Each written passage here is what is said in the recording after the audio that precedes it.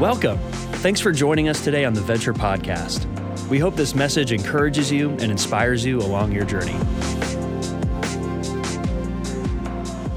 My name is Chuck Eastman. If you haven't met me yet, I'm the new college pastor here at Venture, and I'm excited to teach this morning, and just excited to be here and to be with you. Happy Mother's Day, by the way. Awesome to all the moms in the house. I'm the oldest of 6 kids, okay? 6 kids, 4 boys in a row, and then 2 little sisters. So my mom's hair is straight gray. She's not even that old yet, but it is straight gray, and she's got the battle scars of going to war with a bunch of sons. And I'm thankful for her and for her influence in my life. And I know there are a lot of moms in the house. You have the gray hair and the battle scars to show for your investment in your children. I also know that there's a lot of people, a lot of women in the house that come with a variety of experiences. There are people in the house that have lost their mom, and you're here. Maybe this is a tough day for you, and just getting into the house has been a struggle for you. There are moms in the house who really have wanted to have children for a long time, and it's been a battle to even conceive. And then there are moms in the house who have buried their children. Even in my own family, I've got family who've had to bury their children as adults. And so there's a variety of experiences in the house. And here's what I want you to know. God sees you, and he loves you. He sees you, and he loves you. And you're valuable to him, and he cares about you. And we celebrate you here at Venture because we love you. You know, as a new college pastor, you know, I've done a lot of reflecting on my kind of college experience. It was very formative for me. I told you I was the oldest of 6 kids, and I was homeschooled, okay? Any homeschool people in the house? You don't have to raise your hand and admit it, okay? I know that's tough. It was much harder to admit in the 80s and 90s, okay? Little different time. We were, you know, kind of weird back then, and I still carry a little bit of that with me. God's healing me, but, you know, it's a thing I'm growing in. And but I went to college and sat in a classroom for the first time in my life as an 18-year-old. And I was sitting in this, I'll never forget this moment. I wish I could forget it, but I was sitting in a required Bible class that I had to go. I was at this Presbyterian school in Branson, Missouri. Woohoo, Branson. Yeah, where country music stars go to die. And I was sitting in this Bible class, and at the end of the Bible class, the theology professor said, hey, you know, one thing I like to do is I like to pray for the students. And, you know, so I'll take prayer requests at the end of every class, and you can give prayer requests, and I want to just pray for you. And I said, sweet. He goes, any prayer requests? I shot my hand straight up. And I said, I'm trying to find a wife. And, you know, when you can see when someone's trying really hard not to laugh. You can see the corners of his mouth straining to maintain his face. He said, okay, I'll pray for that. It's a weird thing that for 4 years, no girl at that college talked to me. And I don't know how spiritual that guy is because it took me 20 years to find my wife. So I don't know, you know, if he's really close to Jesus. Dr. Bolger, you might need to fast and pray a little more. But I didn't mean to throw his name out there and throw him under the bus. Dr. Bolger, if you ever watch this. You know, but college is a really formative time, and God did some unique things in me that really shaped who I am. And, you know, I think if, you know, you're in college, you're feeling that right now. If you're about to go into college, I've been hanging out with the high schoolers on Tuesday night some, and if you're about to go into college, you're really feeling some of the shift that's going on in your life. And if you are not a college student, you're post-college and you're older, and maybe college is a distant memory for you, you still, I think, can look back and see that lots of the things that happened there were transformative for you. Shifted things for you and set you on the trajectory that maybe you're on today. One of the phenomenons that we all know about now, in fact, it's getting kind of tired to talk about it, is the deconstruction of many young people who grew up in the church. deconstructing their faith, not sure if they really believe in Jesus, not really sure what they want to live for. Honestly, it's not just young people. It's kind of moving upwards into lots of people that are my generation. A lot of people that I read when I was coming through college that were like the people to read are now saying they don't know if they believe in Jesus. And so this deconstruction's happening, and I've been kind of thinking about that, like what's going on in our heart, or what's going on in the hearts of so many people who have maybe been really familiar with Jesus and are now saying, I'm not sure what I think about Jesus. I don't know. Or maybe you're in the house today and you've never been sure about what you think about Jesus. Like somehow you're here and you don't know why you're necessarily here, or maybe you're here with your mom. Anybody with your mom? Because you're like, Mother's Day is the one Sunday I have to go to church with my mom. I'm sorry that she brought you today. The real pastor will be back next week.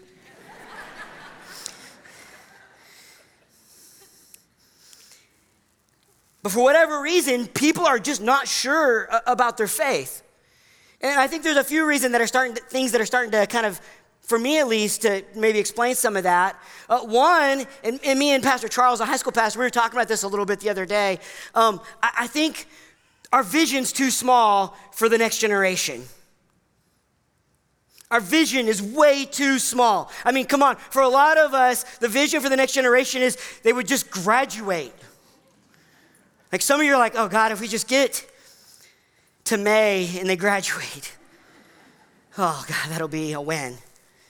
And if they get accepted to college, oh Lord, somehow, some of you are like, man, they graduated from college. I just need them to get a job and move out of my living room. Just, they're 27 years old now. It's time to go, right? You're praying, God, something happens to the video games, that they're playing, that you would do something, Lord, in the video game that would destroy the video game so that they would go and get a job.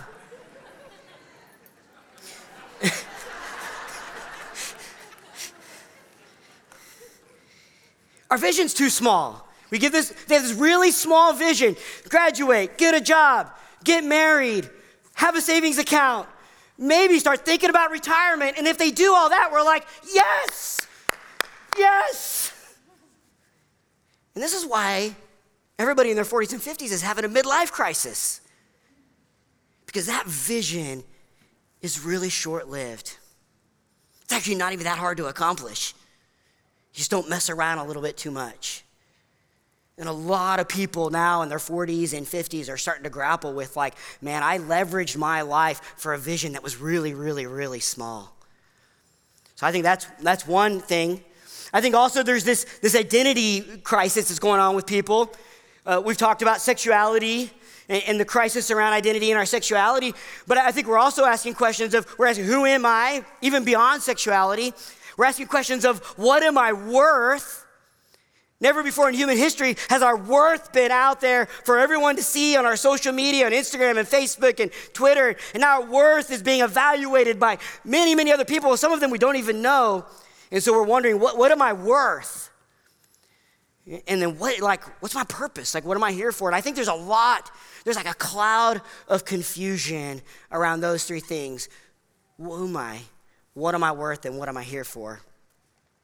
And then if I could get underneath all of that, I think one of the base core problems is I think we're bored with God. I think we're bored with God. I think if we grew up in church and we've been in church for a long time and we've been around the good music and we've been around the Bible teaching and we've done the youth group thing and we've gone to Bible studies and we've been around for a while, I think that if we were honest with ourselves, we might say that somehow in some way, maybe we don't even know when it happened, but somewhere along the way, God became less compelling. And somehow he got boring to us. And if you're not a Christian, if you're like, dude, that's exactly it. Like, what makes this all different than a bunch of religious, moral, more shame-based stuff that you get everywhere else in culture?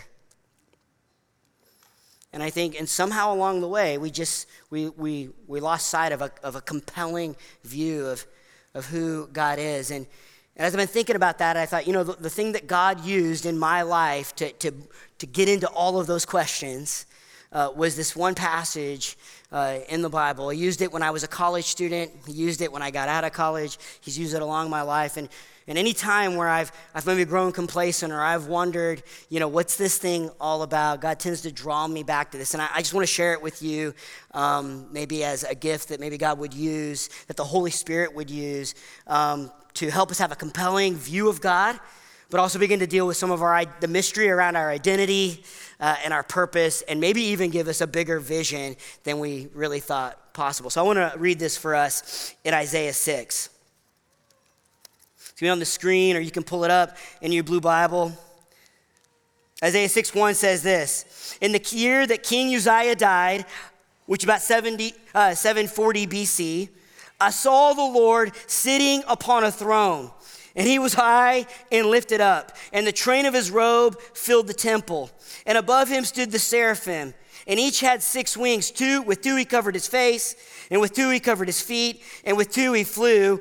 And the one called to another and said, Holy, holy, holy is the Lord God of angels' armies, the Lord of hosts. The whole earth is full of his glory. And the foundations of the threshold shook at the voice of him who called, and the house was filled with smoke. And I said, woe is me, I'm doomed. For I'm lost, for I'm a man of filthy, unclean lips, and I dwell in the midst of a people of filthy, unclean lips. For my eyes have seen the King, the Lord of hosts, or the Lord of angels' armies. And then one of the seraphim flew to me, having in his hand a burning coal that he had taken from the tongs of the altar. And he touched my mouth and said, behold, this has touched your lips, and your guilt is taken away, and your sin is atoned for. And I heard the voice of the Lord saying, whom shall I send? And who will go for us? Then I said, here am I, send me. And he said, go. And I love that passage, and I love it for a variety of reasons that I want to unpack this morning. The thing that I think I want the Holy Spirit to do in us this morning is I think I want the Holy Spirit to help us come awake to the glory of God. I think that's my simple prayer this morning, is that somehow in a new maybe it's happened before, maybe it's happened last week, maybe it's something that's been a journey for you, but I'm hoping in a fresh way, the Holy Spirit would open up our hearts to get a big view of the glory of God, to come awake to his glory, because I think when that happens, some of the other things will begin to flow out of our lives. First thing you notice in here is that in this year that this king died, King Uzziah, the Lord is sitting on a throne, and he's high and lifted up. For some context, I just want to point out here, King Uzziah is dead. He died. You can read about it in 2 Chronicles chapter 26. He became king when he was 16 years old because his father was evil. And for most of his life, for about 50 years, he honored God. He amassed a massive army. He was young. He was strong. He was popular. And the end of his story ends like this in 2 Chronicles 26. It said his fame spread around the earth, and he grew strong, and then he got proud. And the end of his story is he thought, you know what? I don't have to go through the priests. I'm going to go straight into God's presence, and I'm going to offer a sacrifice. And on his own righteousness, his own sense of, I'm strong, I'm good, I'm the king, I've done what's right, God blesses me, on his own credibility, he tried to walk into the Holy of Holies, he tried to walk into the temple, and God said, nah, I'm the king lifted up here. And Isaiah starts up this section. He goes, hey, in the year that a king thought he was something, he walked into God's presence and he found out he was nothing compared to the eternal God. The eternal God is exalted on a throne, lifted up over all things. That's the scene Isaiah sees. He's exalted, he's high, and he's at the center of the place of worship. He's in the temple, and his robe fills the temple. And then there's these seraphim, these angels. Seraphim's a tricky word. It can mean fiery or fiery angels. And there's these angels that it's hard to get our imagination around, but they're circling God, and there's just an anthem of He's holy, He's holy, He's holy. And they're covering their eyes probably as some kind of recognition that He's so bright I can't look at Him. Covering their feet in some sense to say, maybe my feet aren't even worth looking at, and I've got to cover them up. And they're flying actively around the throne. Just an anthem. He's holy, He's holy, He's holy. This is the scene Isaiah sees. He's high and lifted up. He's central. And right at the center of what makes Him who He is this thing they say about Him. This holiness. In fact, intrinsic to God's beauty and His greatness is the reality that He's holy. I don't know the last time you sat with the holiness of God. Holy is a tricky word in the Old Testament and a Hebrew word. It means different, separate, in a category all by Himself. We sometimes attach perfect purity to it. But here's what the angels are saying. It's kind of awesome. They're going, no one's like that. Different in a category, not like you and me, by the way, and we're kind of awesome. Like we're angels.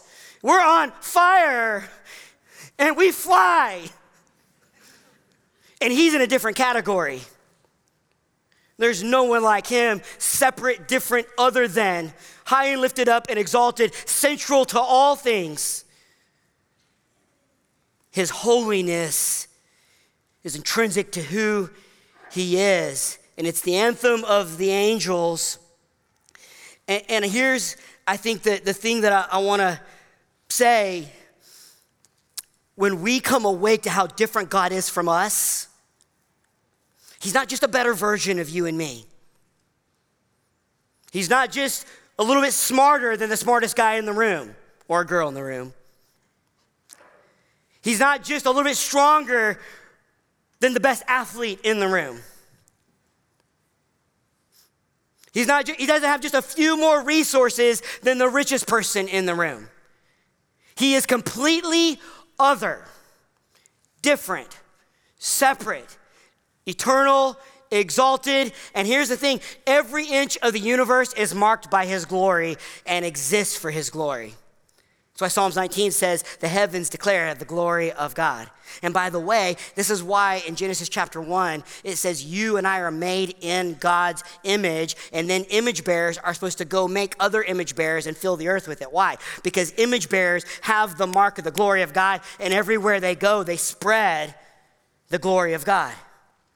Every inch of the universe is for God's glory and is marked by His glory. And I think if we get a vision of that, if somehow that can begin to shape our heart, I think it'll deal with some of those existential questions that maybe our college students are dealing with, maybe high school students are dealing with, or maybe right now where you sit, wherever you are in your life, maybe there's some existential questions about purpose and identity, and even your vision for what your life is about that might flow out of seeing God as the holy God of Israel. Isaiah, by the way, he loves this term. 25 times in the book of Isaiah, he calls Him holy. Isaiah is obsessed with the otherness of God. Are you obsessed with the otherness of God? Like just obsessed with, in no way is He like anything else you can see in the universe. Whatever you've seen, wherever you've been, whatever you've been enamored with, He is other than that, and greater than that, and over that. I think this causes 3 shifts to happen in us that I'm praying happen in us this morning. I think the beauty of God and His absolute holiness generates extravagant worship. It generates extravagant worship. That's what you see there in the throne room. It's not worship. These angels aren't bored. Can you imagine being bored in that scene? They're not bored. They're enamored with God. They're obsessed with God. And their worship is specific. It's about the very character of God. And they use every part of their body. By the way, ancient worship, 1st century, 2nd century, 3rd century worship usually was a full body experience. Usually you would walk in and you would touch something to remind you of who God was. You would take the table to taste the life of God and the life of Jesus. And you would smell, maybe there would be something you could smell that would make you think of God's presence is real. 1st century Christians could not imagine worship just being singing. It was much more consuming than that. And you see this extravagant worship coming out of these angels singing about the holiness of God. And I think it leads me to say something like, we worship what we're most enamored with, or we worship what we most admire. About 15 years ago, I was in Japan. I was visiting. I have some family in Japan. And I was in Japan, and my uncle who lives in Japan, he's a missionary there, he said, Chucky, let's go climb Mount Fuji. Okay? Everybody calls me Chucky, by the way. My dad's Chuck, so that's kind of, I'm little Chuck, you know? And so my Uncle Johnny's like, hey, let's go climb Mount Fuji. I said, great. I said, when do we start? We're going to get up like at 5 in the morning? He goes, no, nothing like that. We're going to start at 9 p.m. I said, that's weird. We're going to climb a mountain in the dark? He's like, yeah. It's like, okay, Uncle Johnny, let's go do it. So we got to Mount Fuji in Japan, and we started climbing, and there was a ton of people, like hundreds of people, and they all had little lamps on their head, you know, so they could see the path. I didn't have a lamp on my head. I didn't come prepared. And so we started climbing up Mount Fuji in the middle of the night. Miserable experience, by the way. It's cold. It's hard. I hadn't trained for that. I'm not really a mountain climber. You know, I don't know if that's apparent to anyone, but that's really not my skill. And so I'm climbing up the mountain. It's pretty miserable. I'm wondering why we're doing this. I'm kind of thinking like I shouldn't have done this. And why are there hundreds and hundreds of people from young to old? They'd be old. They'd be like 90-year-old Japanese men just moving up the mountain. And I'd be like, gosh, man, you're impressive. That's amazing. Like, what's going on here? Like, why are you doing this?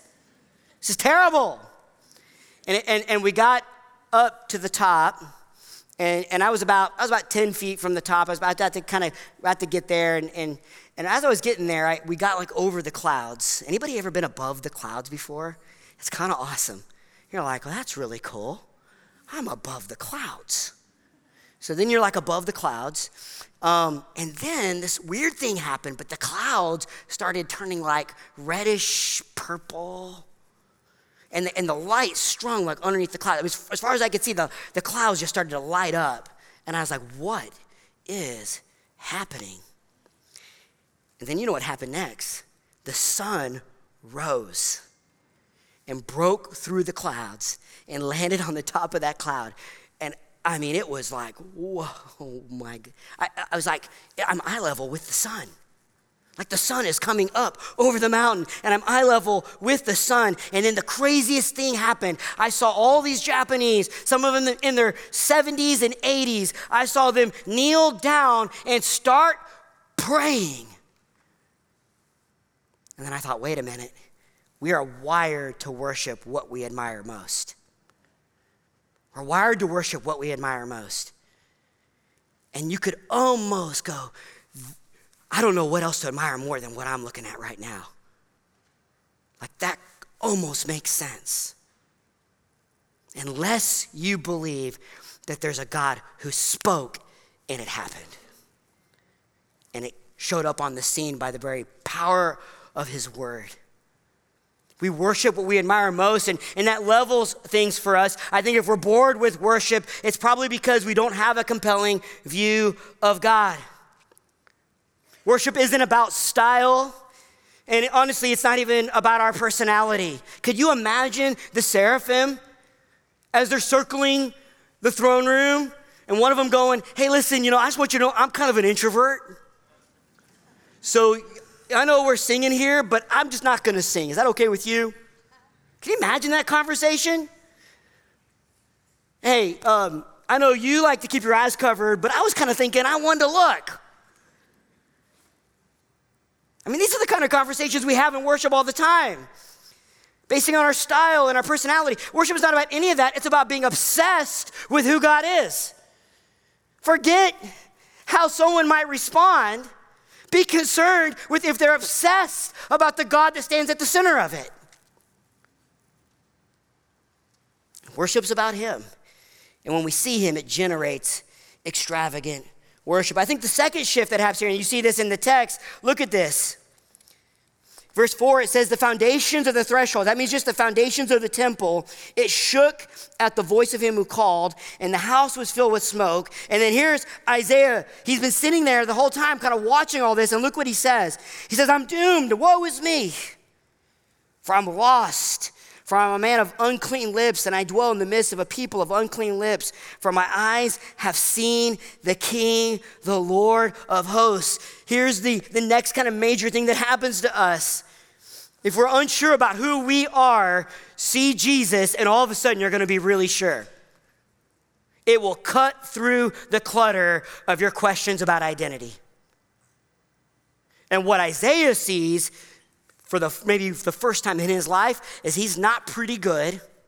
He's not like a prophet of the Lord who has been chosen because he's a good guy doing a good thing for God. No, he's like, I am a man with a filthy mouth, and I've got the nation, the people of God, for goodness sake, and they're a people with a filthy mouth. In what? In light of the holy otherness of God. You want to spend your time thinking you're pretty good with yourself? Look at the people around you. That's going to be really easy. Find someone that's a little less disciplined than you, and you're going to feel pretty disciplined. Find someone who hasn't overcome some struggle quite as much as you have, and you're going to feel pretty awesome about yourself. Get the eternal God front and center, and you're immediately going to see how broken you really are. You're going to actually... It's gonna humble anything you thought you could grab onto and say, that's my identity. If you're a high school student and you think your identity is because you're a great athlete, guess what? You're nothing compared to who God is. If you think you're awesome because you've killed it in the business world, and so many people in this area, more people in this area have just destroyed it, have just been awesome in the business world, and it's amazing. In comparison to God, you're really broken. And it levels the things we might grab onto and say, hey, that makes me something. I'll tell you this, for a lot of my life, I got a vision of the glory of God like this, and I saw how broken I really was. But I kind of stopped there. Is this true for anybody in the house? Like, I go, man, God is awesome, and I'm broken. And then God felt pretty far away from me. Once this was kind of laid out for me, that's who God is. This is who I am. Okay, but I didn't feel really close to God at this point. Because I think what began to happen was I think shame started moving into my life a little bit. Shame started to overcome me. I said, man, I'm nothing like the holy God of Israel. And so I started struggling with shame. But here's the deal. I think if you stay at a place of shame and brokenness, you haven't really encountered the God of the Bible. Look what happens to Isaiah.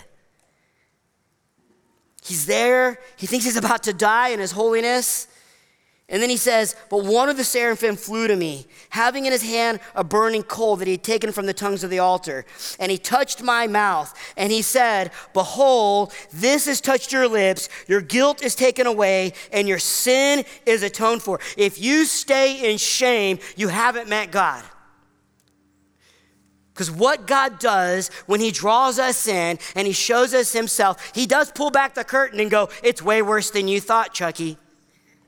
Thought you're a pretty good kid, but it's way worse than that. You're really broken. Boy, you're way more valuable than you ever could have imagined. You're way more loved than you've ever dreamed of. See, Isaiah, his book is loaded with messianic prophecies, and this is one of the first. Because Isaiah points to a day when God will humble himself Philippians 2 says, he will empty out his power and he will become human flesh. He'll be held in the hands of a teenage mom. And he will walk in humility, poverty, and obedience all the way to death on a cross. And at the cross, he will be brutally torn apart to say to his creatures, you're valuable. And don't let the culture say anything otherwise. Don't let them measure you up to anything else. No one else is the measure of your value except the God who put himself on the cross for you. He's the only measure of your value. And that's where we find our value, is in seeing ourselves in light of this God, in the brokenness that is so real about us, that is actually drawn close by a Jesus who went to the cross. The Jesus that showed up at the well in John chapter 4 in Samaria with a woman who had 5 husbands. Talk about some sexual brokenness and shame. A woman who had no friends, so she went to draw water by herself, something you'd never do in that time. Who Jesus meets and talks to and sees. And in telling her everything about her life, she feels both, this is the best man I've ever met, and this is the most loving man I've ever met. And he sees me, the deepest desire of the human heart, to be known fully. And he loves me, the other deepest desire of the human heart, to be fully known and fully loved, fighting against the echo of the culture that says, never let someone ever really know you, because if they ever know you, they'll never really love you. Oh, and be worried out if they really do love you. If someone really shows that they love you, it's because they don't really know you. The gospel does something completely different. It puts this God is not going to be made small, but he will come close through the gospel. And those two things collide for Isaiah into this amazing story that he gets invited into. Because God didn't bring him into his presence just to blow his mind with his glory, which is cool enough. And he didn't just bring him into his presence to say, hey, now that you know how broken you are, I'm going to love you. I'm going to show you mercy and grace. I'm going to raise you up and make you realize your value and your standing as a son in the presence of God. No, I got a big story for you, Isaiah. And here's the big story. The voice of the Lord saying, whom shall I send? And who will go for us? And I said, here am I. Is there anything else Isaiah could say in that moment? I mean, what other response is appropriate in that moment? Well, God, what's the plan? No, this is the God lifted up. Well, God, where are we going? What are you talking about? This is the one, the whole world is full of his glory. There's only one response to this view of God. I'm here. And what you'll read, if you read the rest of Isaiah, you'll see Isaiah walks out of this moment with a message of this holy, glorious God. A calling to a broken people to humble themselves and level all other idols and worship him. And then Isaiah 53, he says, and just if you're not sure you can stand in the presence of a holy God, God has a plan and he will crush his servant to make you righteous. So come on, let's go. And I think it's this story, this vision that's so compelling that could invite us maybe to let go of the things we've let grab onto us and pull us down and entangle us. And it might even speak a word to that one area of your life that needs to be healed. That one area of your life that you've defended maybe at times, or most likely you've hidden. See, the thing is, the Holy One of Israel knows you. And you are more loved than you could ever imagine. and he has a story he wants you to be a part of, namely to make his name famous. Venture, I think God wants us to step into that story as much as we can, maybe in a fresh and in a new way. So here's what we're gonna do. We're gonna respond to God. We're gonna respond to him in worship, extravagant worship that comes out of our view of God. And we're also gonna ask the Holy Spirit to deal with us. And so if you would, stand with me.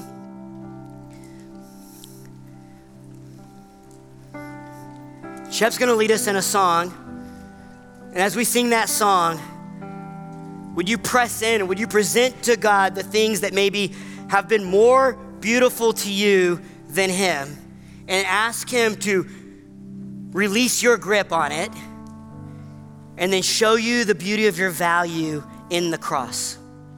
Jesus, we love you and we need you more than anything. And the thing we're asking you to do through your word has to happen by the power of your Holy Spirit. We cannot make ourselves see what we can't see. So we pray that you would do that. In Jesus' name, amen.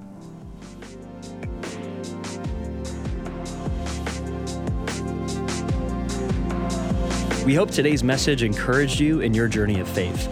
To keep up with the latest messages and what's happening, make sure to subscribe to this podcast and visit venture.cc.